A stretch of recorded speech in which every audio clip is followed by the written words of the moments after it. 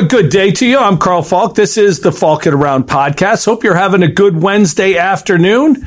I certainly am. Just finished taping the press box for this coming weekend. Always a pleasure to work with my friends Tariq Spence, Pat Duffy. Good stuff. Check it out this weekend for sure, especially if you're a Yankee, Bills, Nets, any other sports fan. It'll be entertaining to say the least. Today we got football, baseball, a little bit of basketball. Certainly going to hit on the Sabres as well. So I want to start with last Sunday.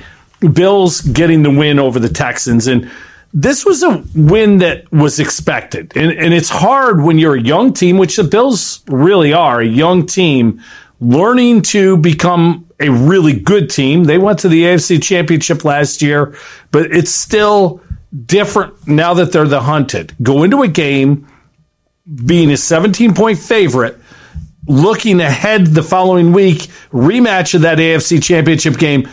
It's a tough psychological week because, yes, you've got to take care of business.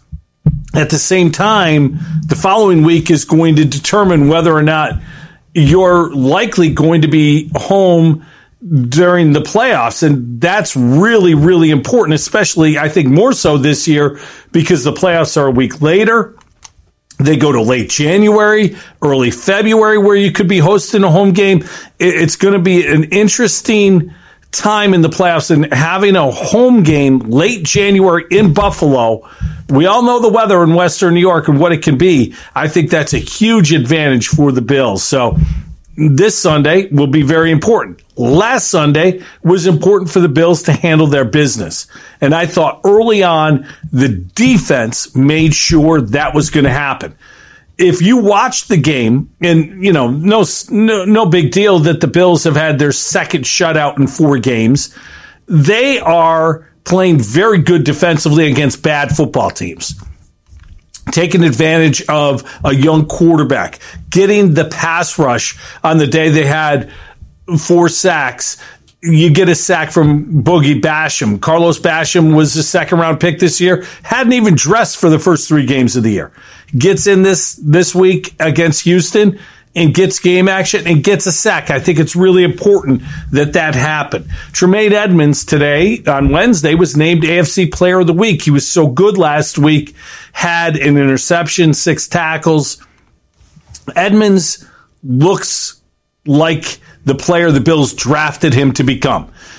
For the first 3 years, I thought he's been hesitant, thinking, not always just instinctively making plays. This year, much more so, he is making plays. So I think it's a good thing to watch him develop as a player. The secondary was very good last week as well. And let's face it, this was a weather game. And you don't often get weather games in September and early October, but this was one. As the season goes along, you're going to see more weather games. And I think it's important that the Bills' defense is able to stop the run. They did so Sunday against Houston. Again, Houston isn't a very good offensive team. They had been playing good defense coming in, but not very good offense. By the way, this is where I should remind you that one of the 10 best quarterbacks in the league is still on the Houston roster.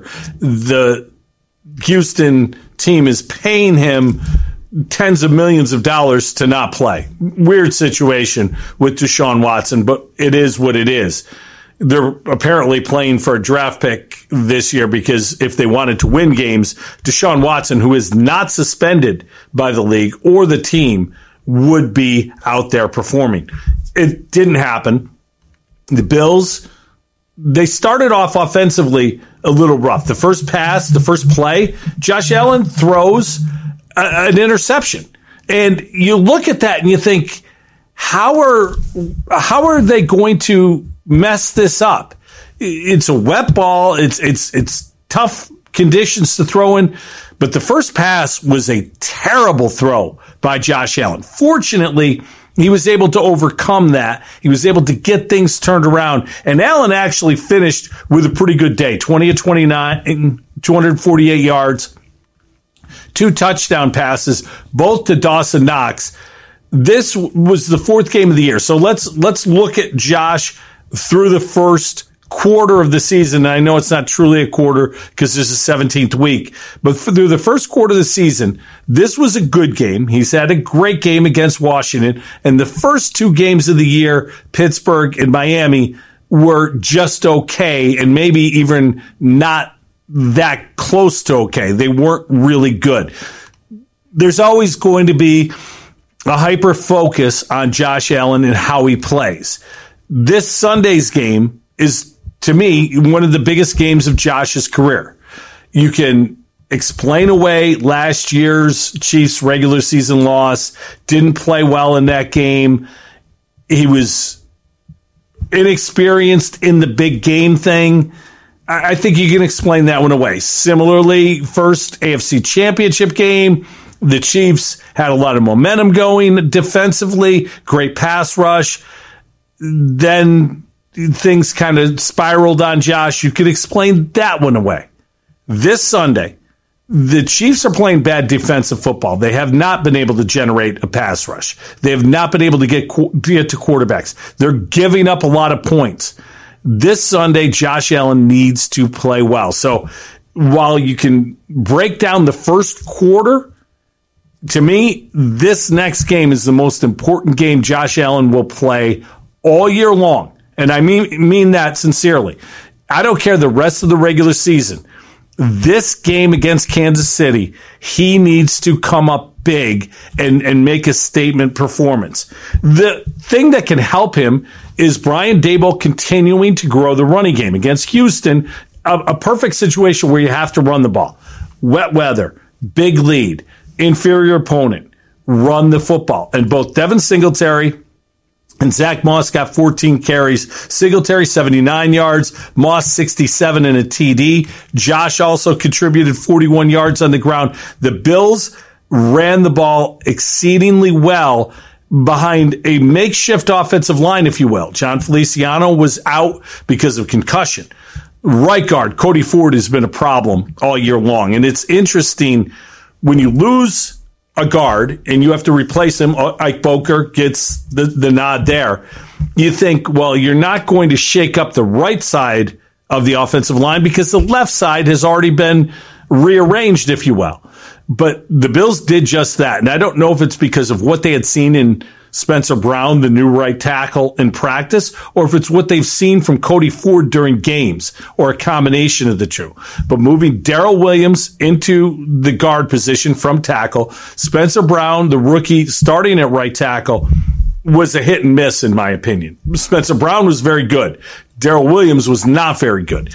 If Feliciano's back this week, I think Boker gets a start at right tackle or right guard, and I think you have a tandem situation where Brown and Williams split time at right tackle. I think that's something to look for this week because Brown played well enough against Houston to show he belonged and he can play, but I think the experience of Williams gives them a little something there. So something to keep an eye on this week as well. Stephon Diggs had a nice day against the Texans, 7 catches, 114 yards, and Emmanuel Sanders becoming a very big part of the offense for the second week in a row, 74 yards on 5 catches. So really good ball distribution by the Bills offense and Josh Allen. Again, this is going to be interesting this week.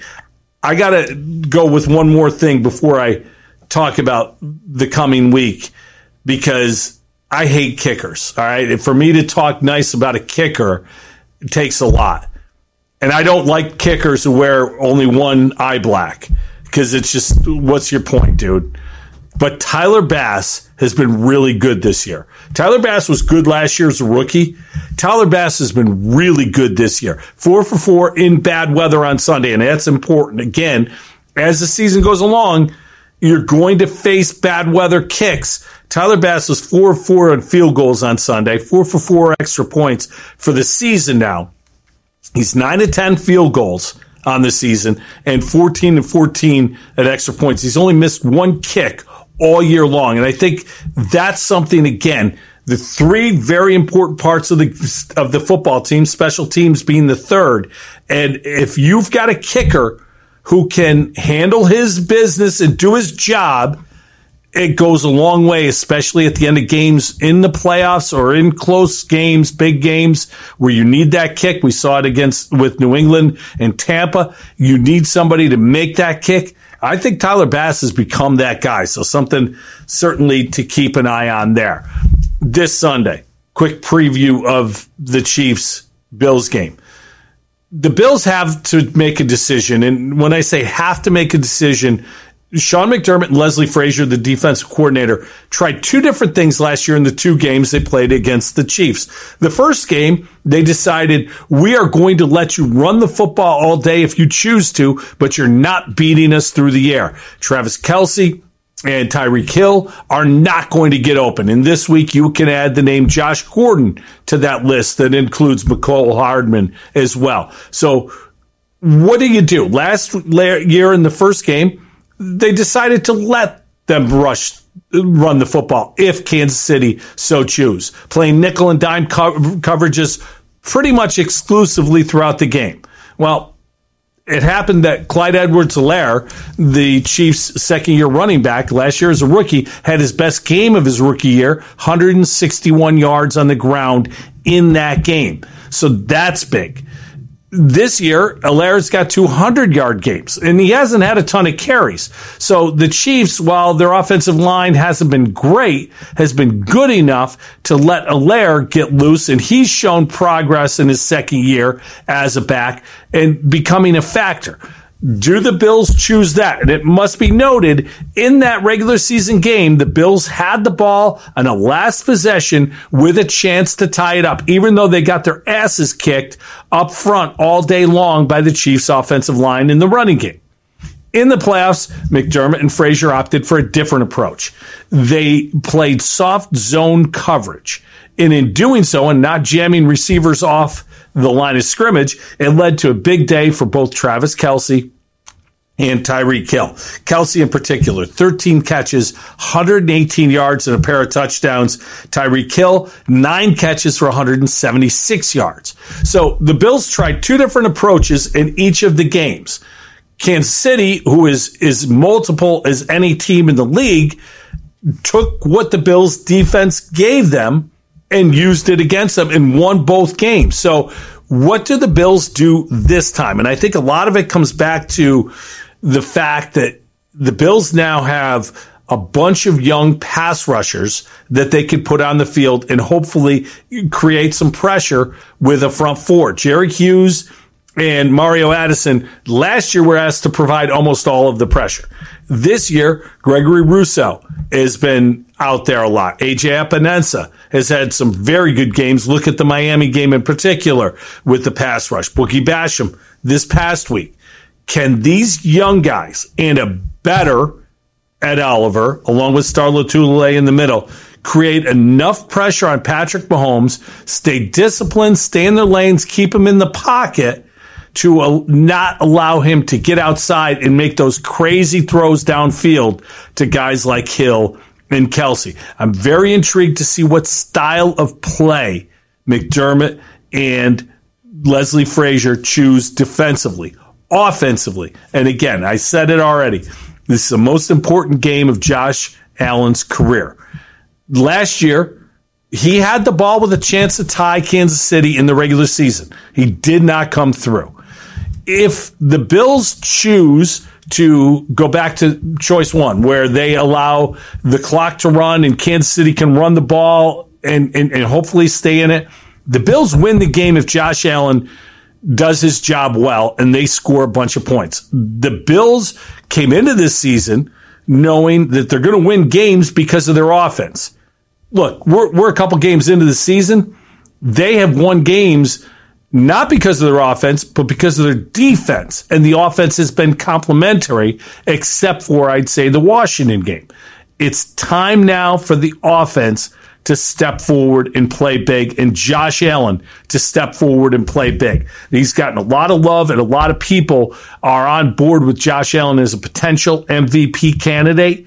He can cement that potential candidacy if he has a big game, and if not, if he doesn't play big against Kansas City, there is going to be a lot of questions about Josh Allen. Sure, you look good against bad teams, but can you beat a good team on the road? That's what great quarterbacks have done in the past. If you think of all the greats, you name the Hall of Famers that have been there, guys like Jim Kelly, or go more recent, the Tom Brady's and Aaron Rodgers and Drew Brees. What made those guys great, not only the home wins, but going on the road in big situations and making big plays to give them and their teams a chance to win. Let's see if Josh Allen has that in his bag of tricks this week. Last week, going around the league quickly, the Thursday night game was last week was the Jags and Bengals, and we going to watch this? I watched it and was entertained thoroughly. You've got two great young quarterbacks in Joe Burrow and Trevor Lawrence. The two of them put on a show. The Bengals come out on top. But the real story coming out of this game is what happened after with Urban Meyer. Urban Meyer, first off, did not take the team flight back to Jacksonville from Cincinnati. That's something that just does not happen. Coaches get on the team flight. Coaches always get on the team flight. And Urban Meyer decided not to do so. Very strange, very different behavior for him. Very surprised that was the situation, but it is what it is. And now Urban Meyer not only stays in the Cincinnati, Ohio area, but decides to go to Columbus to his own bar where he hangs out with very attractive young co-ed who wasn't his wife, and pictures all over the internet of the two of them, I'll say dancing because I want to be nice about it. And Urban Meyer is in a situation where I don't know that if he's the right man for the job in Jacksonville. And the reason I say that is not because of his ability to coach, but his ability to lead a team of grown men. In college, when you're coaching college football or college basketball, guys are working to get to the next level. So you have some control over them because they need to get through you to get to the next step. In the pros, they're at the next step. These are grown men, families, lives. And if you don't lead them in a way that's truthful and genuine, then you're going to lose a lot. And word out of Jacksonville is that not only did Urban Meyer embarrass his family, and basically that's what happened. He embarrassed his family with his behavior.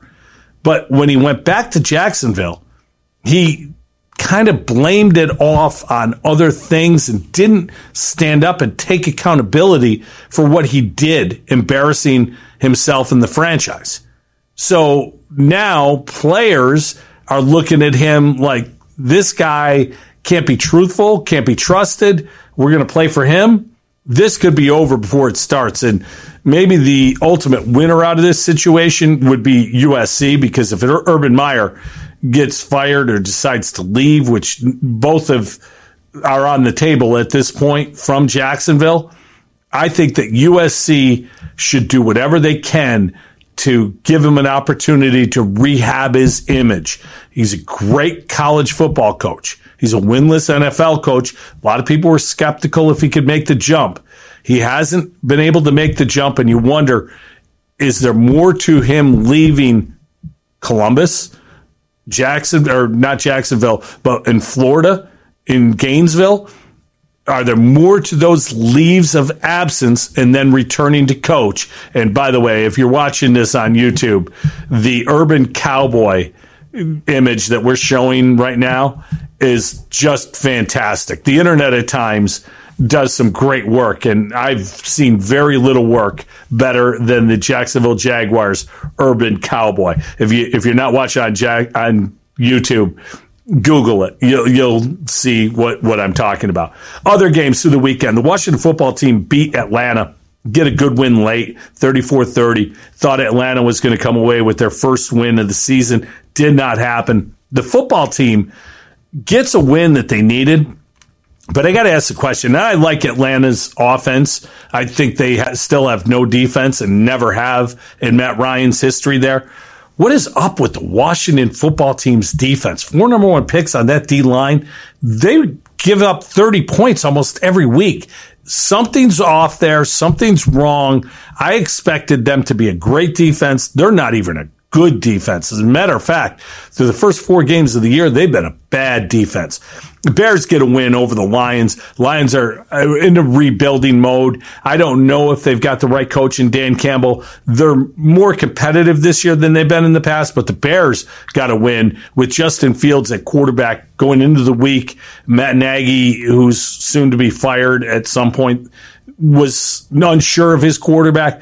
There should be no question who your quarterback is. Justin Fields played well enough to get the win. And one of the most underrated players in the NFL, David Montgomery, the running back for the Bears, had 106 yards, 2 touchdowns. It's a really good back. The Bears have pieces in place to put around Justin Fields. I think they can win games with this kid, and I think they can win more games with Justin Fields than they can with Andy Dalton. Colts get a win over the Dolphins. Dolphins, another team that I expected much more out of. The Colts needed this win to get back on track. They got a nice day from Carson Wentz, but I think more importantly, the running back, Jonathan Taylor, gets 100 yards rushing. The offense should be run through Taylor every week. I don't know what Wentz has left at this point. Taylor's a very good back, and I know that even without Quentin Nelson, they still have a good enough offensive line to run it in Indy. Real good defensive battle between the Vikings and the Browns. Browns get the win. Their recipe for success this year is simple. Play good defense and continue to run the ball, and Baker Mayfield, when needed, make plays. While Baker didn't make plays Sunday, had opportunities to salt the game away, did not deliver, overthrew Odell Beckham wide open late in the game, just a big miss and an opportunity to put the game away. But Nick Chubb and Kareem Hunt remain the best combination running backs in the league. Chubb gets 100. Hunt has 69 yards. These two are really good. The offensive line is really good, and that defense is bordering on excellent. And I'm going to tell you at the end of the recap how that defense could get better after this week. Giants get their first win of the season, go on the road and beat the Saints. The Saints are a team I don't know what to make of them yet. They looked really good. Now, there was a sequence in Sunday's game against the Giants that I saw that it didn't make sense to me. Sean Payton's been a great coach. His infatuation with using Taysom Hill, to me, is a little strange. There's a play where Jameis Winston throws a deep ball for a touchdown that's called back by penalty. Perfect throw by Jameis. Right on the money. Excellent throw. They take Jameis out, bring in Taysom Hill, run a deep play after the penalty, and he throws an interception because it was just a horrific throw. Why are you taking a quarterback out who's just made a perfect throw? He's feeling good, even though the penalty negated the play. Why are you taking him out at that point? I thought it was very poor usage in that game. I should be talking about Daniel Jones and what he did, a guy who I don't think will ever get the love in New York, had a 400-yard passing game. They have a tough one this Sunday against the resurgent Cowboys. We'll talk about them in a minute. The Jets get their first win. Zach Wilson played really well in this one. In Tennessee, there's something going on there. They're not the team I thought they would be. Derrick Henry's still very good and had another good game on Sunday, but the defense in Tennessee just not very good at all. Zach Wilson made a throw, by the way, in that game that's about as good of a throw as you can ask a quarterback to make. I don't know what he's going to become, but the tools are in place. Can the Jets surround him with enough talent to prevent him from going somewhere else and figuring out what he could become? The Chiefs got their win over Philly with Patrick Mahomes having 5 touchdown passes. Clyde Edwards-Helaire, we talked about earlier, over 100 yards for the second time this season. The offense looks really good. The downside, if you're a glass half full guy, just take that part. Glass half empty guy, the defense gave up 30 points to Jalen Hurts in Philadelphia. The Chiefs defense, not the same as it's been. Again, they have a chance to get better soon, too, and I'll tell you why in a few minutes. The Cardinals are the lone unbeaten team in the league. Kyler Murray, 268 yards, 2 touchdowns. They beat the Rams in L.A. 37-20. This was a game that wasn't a game.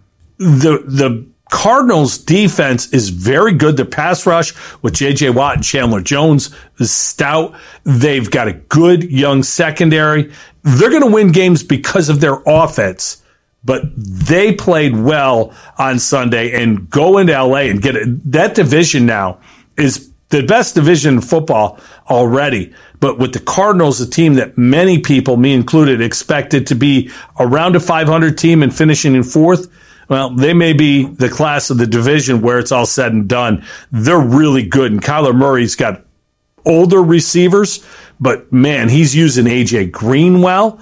Of course, DeAndre Hopkins is still great. Max Williams, their tight end, was big this week. Kyler Murray's spreading it around. He's playing really good football.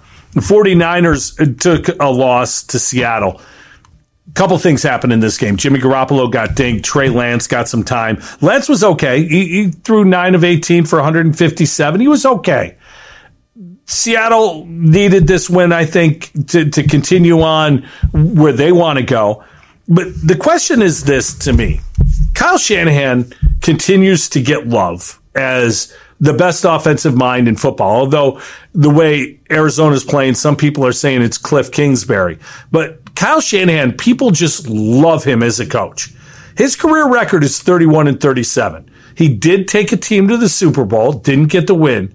But by and large, he's been a very average at best head coach in the league. Yet you won't find anybody on a national platform who will criticize him as being anything other than great. He is just, to me, a very average coach, a very one-dimensional coach, very much offense, not defense. Losing Robert Saleh, the defensive coordinator from last year, seems to have had a little bit of an effect on that defense.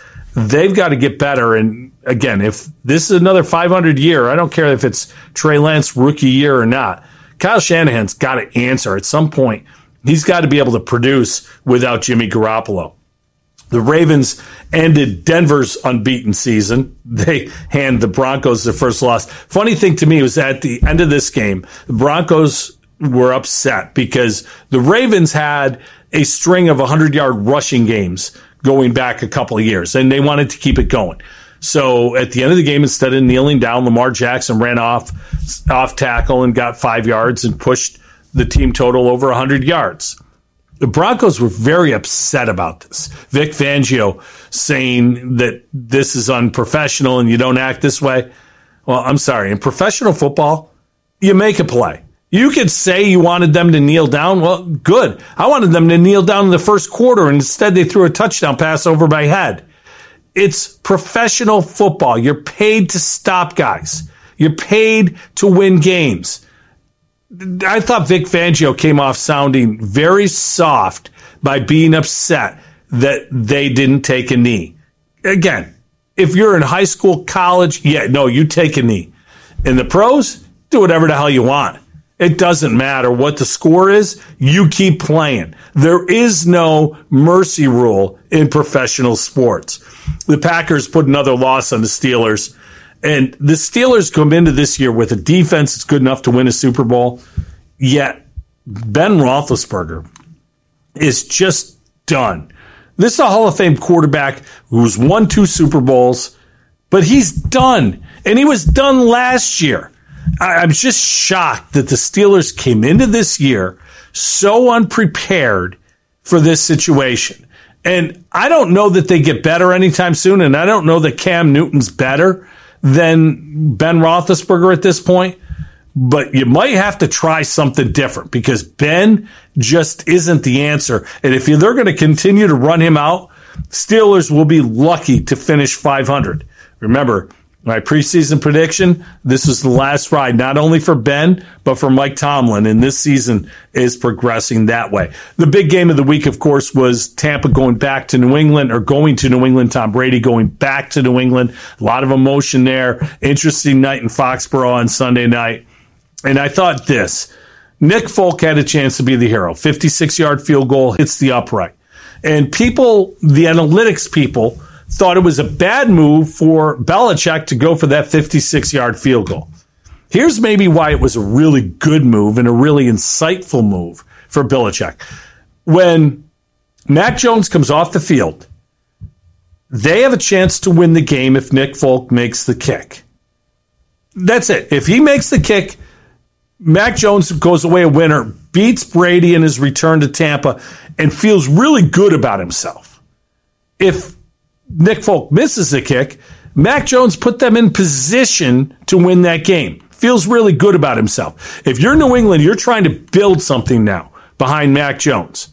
The psychology of going for that field goal was incredibly important, in my opinion, long-term to Mac Jones' development.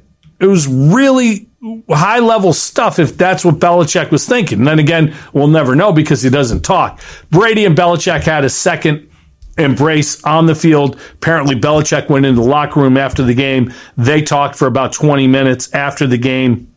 Brady was okay in that night. Tough night to throw the ball, bad weather, 269 yards, didn't have a TD, didn't have an interception.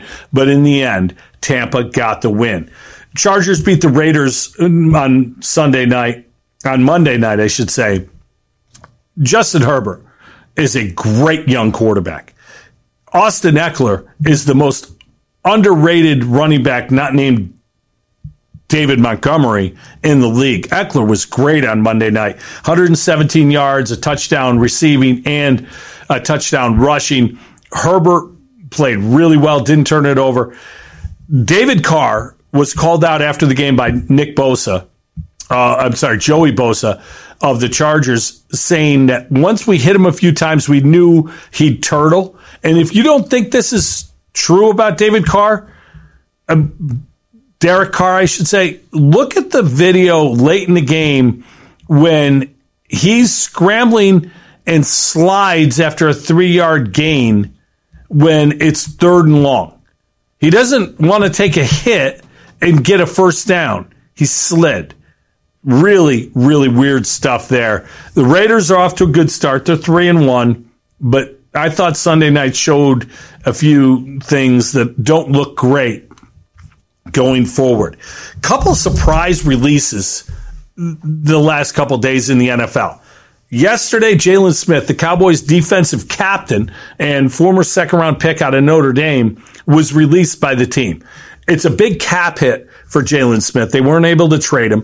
They've got depth at linebacker.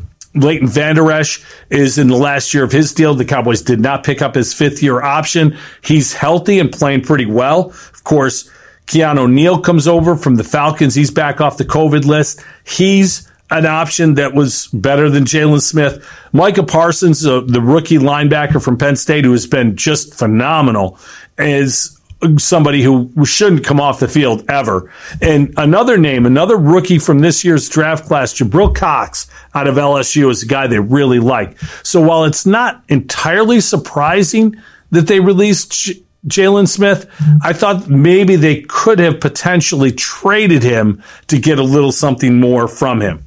One other big release. The Patriots have decided to move on from Stephon Gilmore. Now, Gilmore's a guy I thought if he's a free agent, and if it's a true free agent, then Kansas City, the Rams, teams like that may get him. Late word is that the Panthers are going to pick up Stephon Gilmore for a 2023 6th-round pick. Last week, the Panthers reached out to Jacksonville and picked up a guy who was drafted last year in the 1st round, C.J. Henderson, and brought him in. So they're really building up their cornerback position in Carolina. And Matt Rule and Carolina, though they lost to the Cowboys this week, that's a team that I think has a lot going on for it. Sam Darnold's playing good football. They've got a decent receiving core, decent offensive line. With Christian McCaffrey back, the offense is different. Now you keep building that defense. That's really good stuff in Carolina. We'll see what happens. And, for the Patriots, you're going to cut a guy essentially anyway. You get a 6th-round pick for him. That's about as good as you could hope for with that situation. So that's the NFL news for the week. for week 5 coming up this week. It features a couple things, and I mentioned the Bills Chiefs. There's also a first London game, so if you're really a football crazy fan like I am, you get to watch football from 9 in the morning till essentially midnight Sunday night and not do a damn thing. Get your work done earlier in the week if you have to. Last night, the AL wildcard game took place in Fenway. Yanks, Sox, poetic. We all saw the Bucky Dent throwback things and all sorts of discussion about the rivalry. But what was interesting to me was, if you're the Yankees, you got Garrett Cole. You signed this guy for $324 million over 10 years. He's going to the hill for you. You're looking at a situation where we're going to be really good because we've got this guy going for us. And then he goes out and he doesn't last through the 3rd inning. He doesn't get through the 3rd inning, Garrett Cole. Xander Bogaerts gets a 2-run home run early, couple walks. Just not a good night for Garrett Cole. But I got to say this. As much as Garrett Cole showed last night, he's never going to be a New York legend. He's never going to be a guy that leads the Yankees to a championship. He'll be a guy that may win one there, but he's not going to be the reason for that. He's just not that guy. The answer was not Garrett Cole last night. It was the Yankee bats yet again. You look through the lineup, other than Giancarlo Stanton, who has been the Yankees' best player the last month of the season, they didn't have a good night. Aaron Judge, Mr. Yankee himself, had an infield single and got thrown out at the plate after that. He's a non-factor in big at-bats. The Sunday clinching game for the Yankees was Aaron Judge's first ever walk-off hit. I was shocked by that statistic because walk-offs happen so frequently now that how is he not in 4 years previously had a walk-off hit? Giancarlo Stanton hit 2 rockets off the wall. Phil Nevin, the Yankees' third base coach, is going to take a lot of heat for sending Judge on that play. You look at it, you're forcing the Red Sox to make 2 great throws. They did so. Kike Hernandez, perfect one-hop throw to Bogaerts, who not only handles the one-hop, but turns and throws a strike to ex-Met Kevin Plawecki to put the tag on Judge. It wasn't even close at the plate. You can complain if you're a Yankee fan about the fact that the Green Monster cost Stanton 2 home runs, and it did. Hit absolutely 2 rockets, one of which John Sterling was sure that ball was out. It was an unbelievable call if you haven't heard it. But it's more about the fact that the Yankees team just isn't a balanced team offensively. Brett Gardner's done. Yankee fans, you can love this guy all you want. He can't play in center field next year. Aaron Hicks will be back, but Aaron Hicks is only an average center fielder. If you're going to play Stanton in left, which to me you probably should, because then you could use Luke Voit as your DH if he's healthy. He wasn't healthy this year. You've got 2/3 of your outfield settled with Stanton and Judge and Wright. The Joey Gallo experiment has come and gone.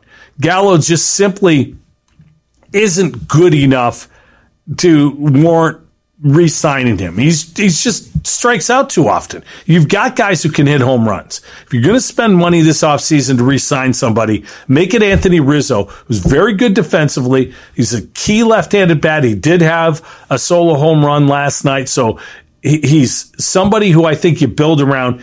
But there's 3 key positions that need to be upgraded.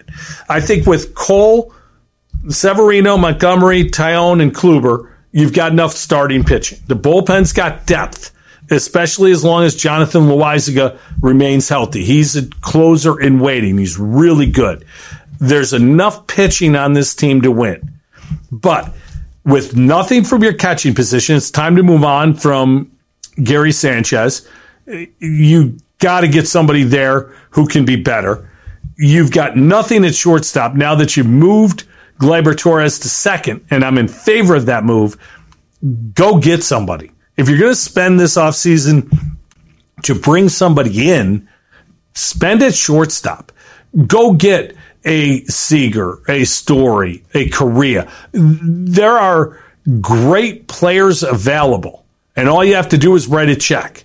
The Yankees, they have the resources to do so, and you got to go get an outfielder. You've got to get an everyday outfielder who will make this team better through 1 through 9 in the lineup. There's a lot of work to be done for the Yankees in this offseason, and it's just a lot of Yankee fans are going to be extremely disappointed by the end of the season. The reality is I don't think this team was good enough to get things done anyway. So there's that. The Cards-Brewers tonight should be a really good. I'm sorry, the Cards-Dodgers tonight should be really good. Cardinals been playing great. They won 15 in a row towards the end of September to get into the playoffs. The Dodgers, I think the best 1 through 26 team in baseball. They've got great talent everywhere. Max Scherzer gets the ball tonight. Going to be a fun game to watch in that one. We'll see who comes out of the National League, but a team to keep an eye on. And I think this is one of those teams that people overlook is the Milwaukee Brewers. The Brewers have very good defensive team. They are a solid hitting team. They don't have any sexy superstars offensively, but they have enough balance that they can make things interesting. But what they have is depth at starting pitching. 3 guys, Woodruff, Peralta, and Burns, all have sub-3 ERAs for this team and all have the ability to go deep into games. You couple that with Josh Hader, who, in my opinion, is the best closer in baseball right now. He's a guy who can give you multiple innings as well. He is nasty left-handed pitcher. I think the Brewers are a real threat to come out of the National League and get to the World Series. So something to keep an eye on there. NBA training camps are open, and the discussion in Brooklyn is not about how good the Nets can be this year. It is about whether or not Kyrie Irving is going to be part of that team and how do you handle him. In New York City, you have to be vaccinated to play in the games. And unfortunately for Kyrie, he chooses not to be vaccinated. And I'm not going to get into the whole political part of that discussion because my opinion's my opinion, your opinion's your opinion. But Kyrie has chosen not to get a vaccine. Because of that, he will not be allowed to practice or play in any games or practices held in New York City. So what do the Nets do? Do they save him just for away games? Do they decide to move their practice facility to accommodate Kyrie, which I think is absurd? Do they move on from Kyrie? Maybe not a bad idea. The thing is, with Kevin Durant and James Harden, you've got 2 players, in my opinion, that are good enough to get you out of the Eastern Conference Finals. Rewind to last year. They lost a Game 7 to Milwaukee after a 3-point shot was ruled a 2 by Kevin Durant, and they lost Game 7 in overtime because of that. And Milwaukee goes on to win, and not only win that series, win the championship. That was a series played with James Harden at about 70%. He wasn't healthy at all. Joe Harris didn't make a shot, I don't think, the entire series. So you've got players in-house who are capable of getting it done, but did not get it done last year. I don't know what's going to happen with Kyrie Irving, but if I'm the Nets, I got to be sick of thinking exactly that statement. What's going to happen with Kyrie Irving? When can Kyrie just show up and play? When does that happen? And does it ever happen? The big 3 will never happen, in my opinion, with Kyrie, because I just don't think he cares enough about basketball to want to make it happen. So if I'm Brooklyn, I'm looking possibly to move on from Kyrie. The Sabres' attendance is an interesting issue. Last week, the Sabres had a preseason game. And while you're not going to sell out a preseason game, you would expect to have more than like 20 people in attendance at Harbor Center. Well, it wasn't 20 people. It may have been 2,000, may have been. In a 20,000 seat arena, that looks like 20 people. the Sabres announced somewhere in the neighborhood of 6,000 people showed up. And that was like the minor league baseball announcing crowd where they count season tickets sold, not used. So while the actual attendance may have been like 1,800, the announced attendance around 6,000 shows that the Sabres season ticket base is only at 6,000. Now, many years ago, the Pegulas, when they first bought the team, made the erroneous business decision to raise the season ticket limit, which under the Golisano regime was around 13,000, raising that to 16,000, which cost the franchise money, actually, because the individual tickets were sold at tiers that allowed the team to make more money on certain games. So that's why the Golisano administration had capped the season ticket list at 13,000. I should say season tickets sold at 13,000. They had an extensive list beyond that they would charge people money to get on and stay on that list. And then if somebody backed out, you have the opportunity to buy season tickets. Well, when the Pegulas bought it, Ted Black decided it was a good idea to raise that to 16,000 season tickets sold, which again, it's okay to have 16,000 season tickets, but you're costing yourself money through the business practice. But the real point here is that when the Pegulas bought it, year one, they had 16,000 season tickets. Now here we are in year 10, they have 6,000. They've lost 10,000 season ticket holders in 10 years. You want to talk about inept.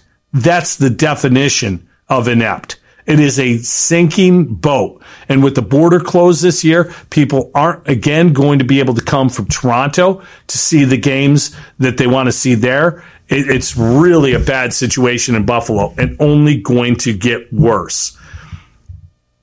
This week, it was announced that another golf match is coming this way. As somebody who loves golf, I'm done with these matches.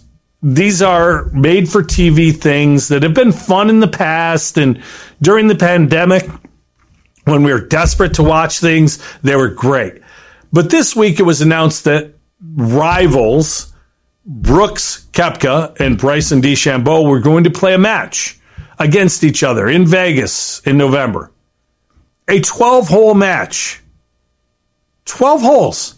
Why 12 holes? Because it's a made-for-TV thing, and we can only have our attention span last for 12 holes. Now, look, two guys playing the match this should be a 3-hour television event. If two guys, especially two guys as good as Bryson DeChambeau and Brooks Koepka, can't go out and play 18 holes in 3 hours, I don't understand why.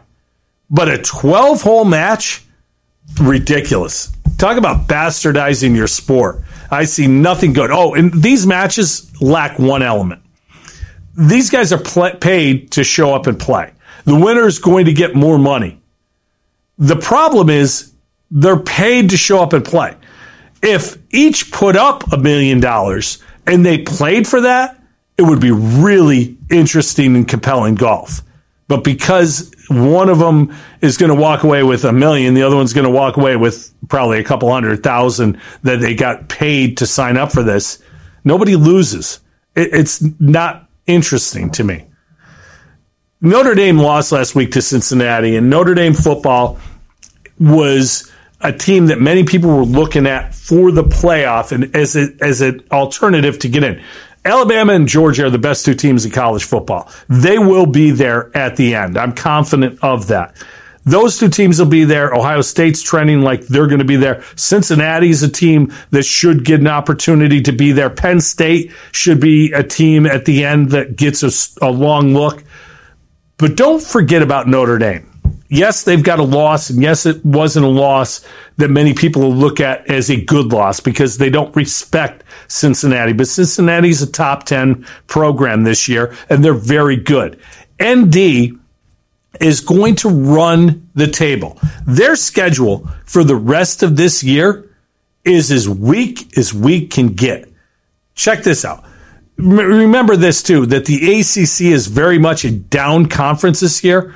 Virginia Tech is an unranked team. They're okay, but they're an unranked team and they're not very good. USC is the following week. USC Notre Dame's on a bye this week, so they get to fix some things. USC may have one of the worst teams they've had in the last 15 years, and there haven't been a lot of great years post Pete Carroll at USC. Then they play Carolina, Navy, Virginia, Georgia Tech, and Stanford. And Stanford's down big time this year. It's just an easy schedule for Notre Dame.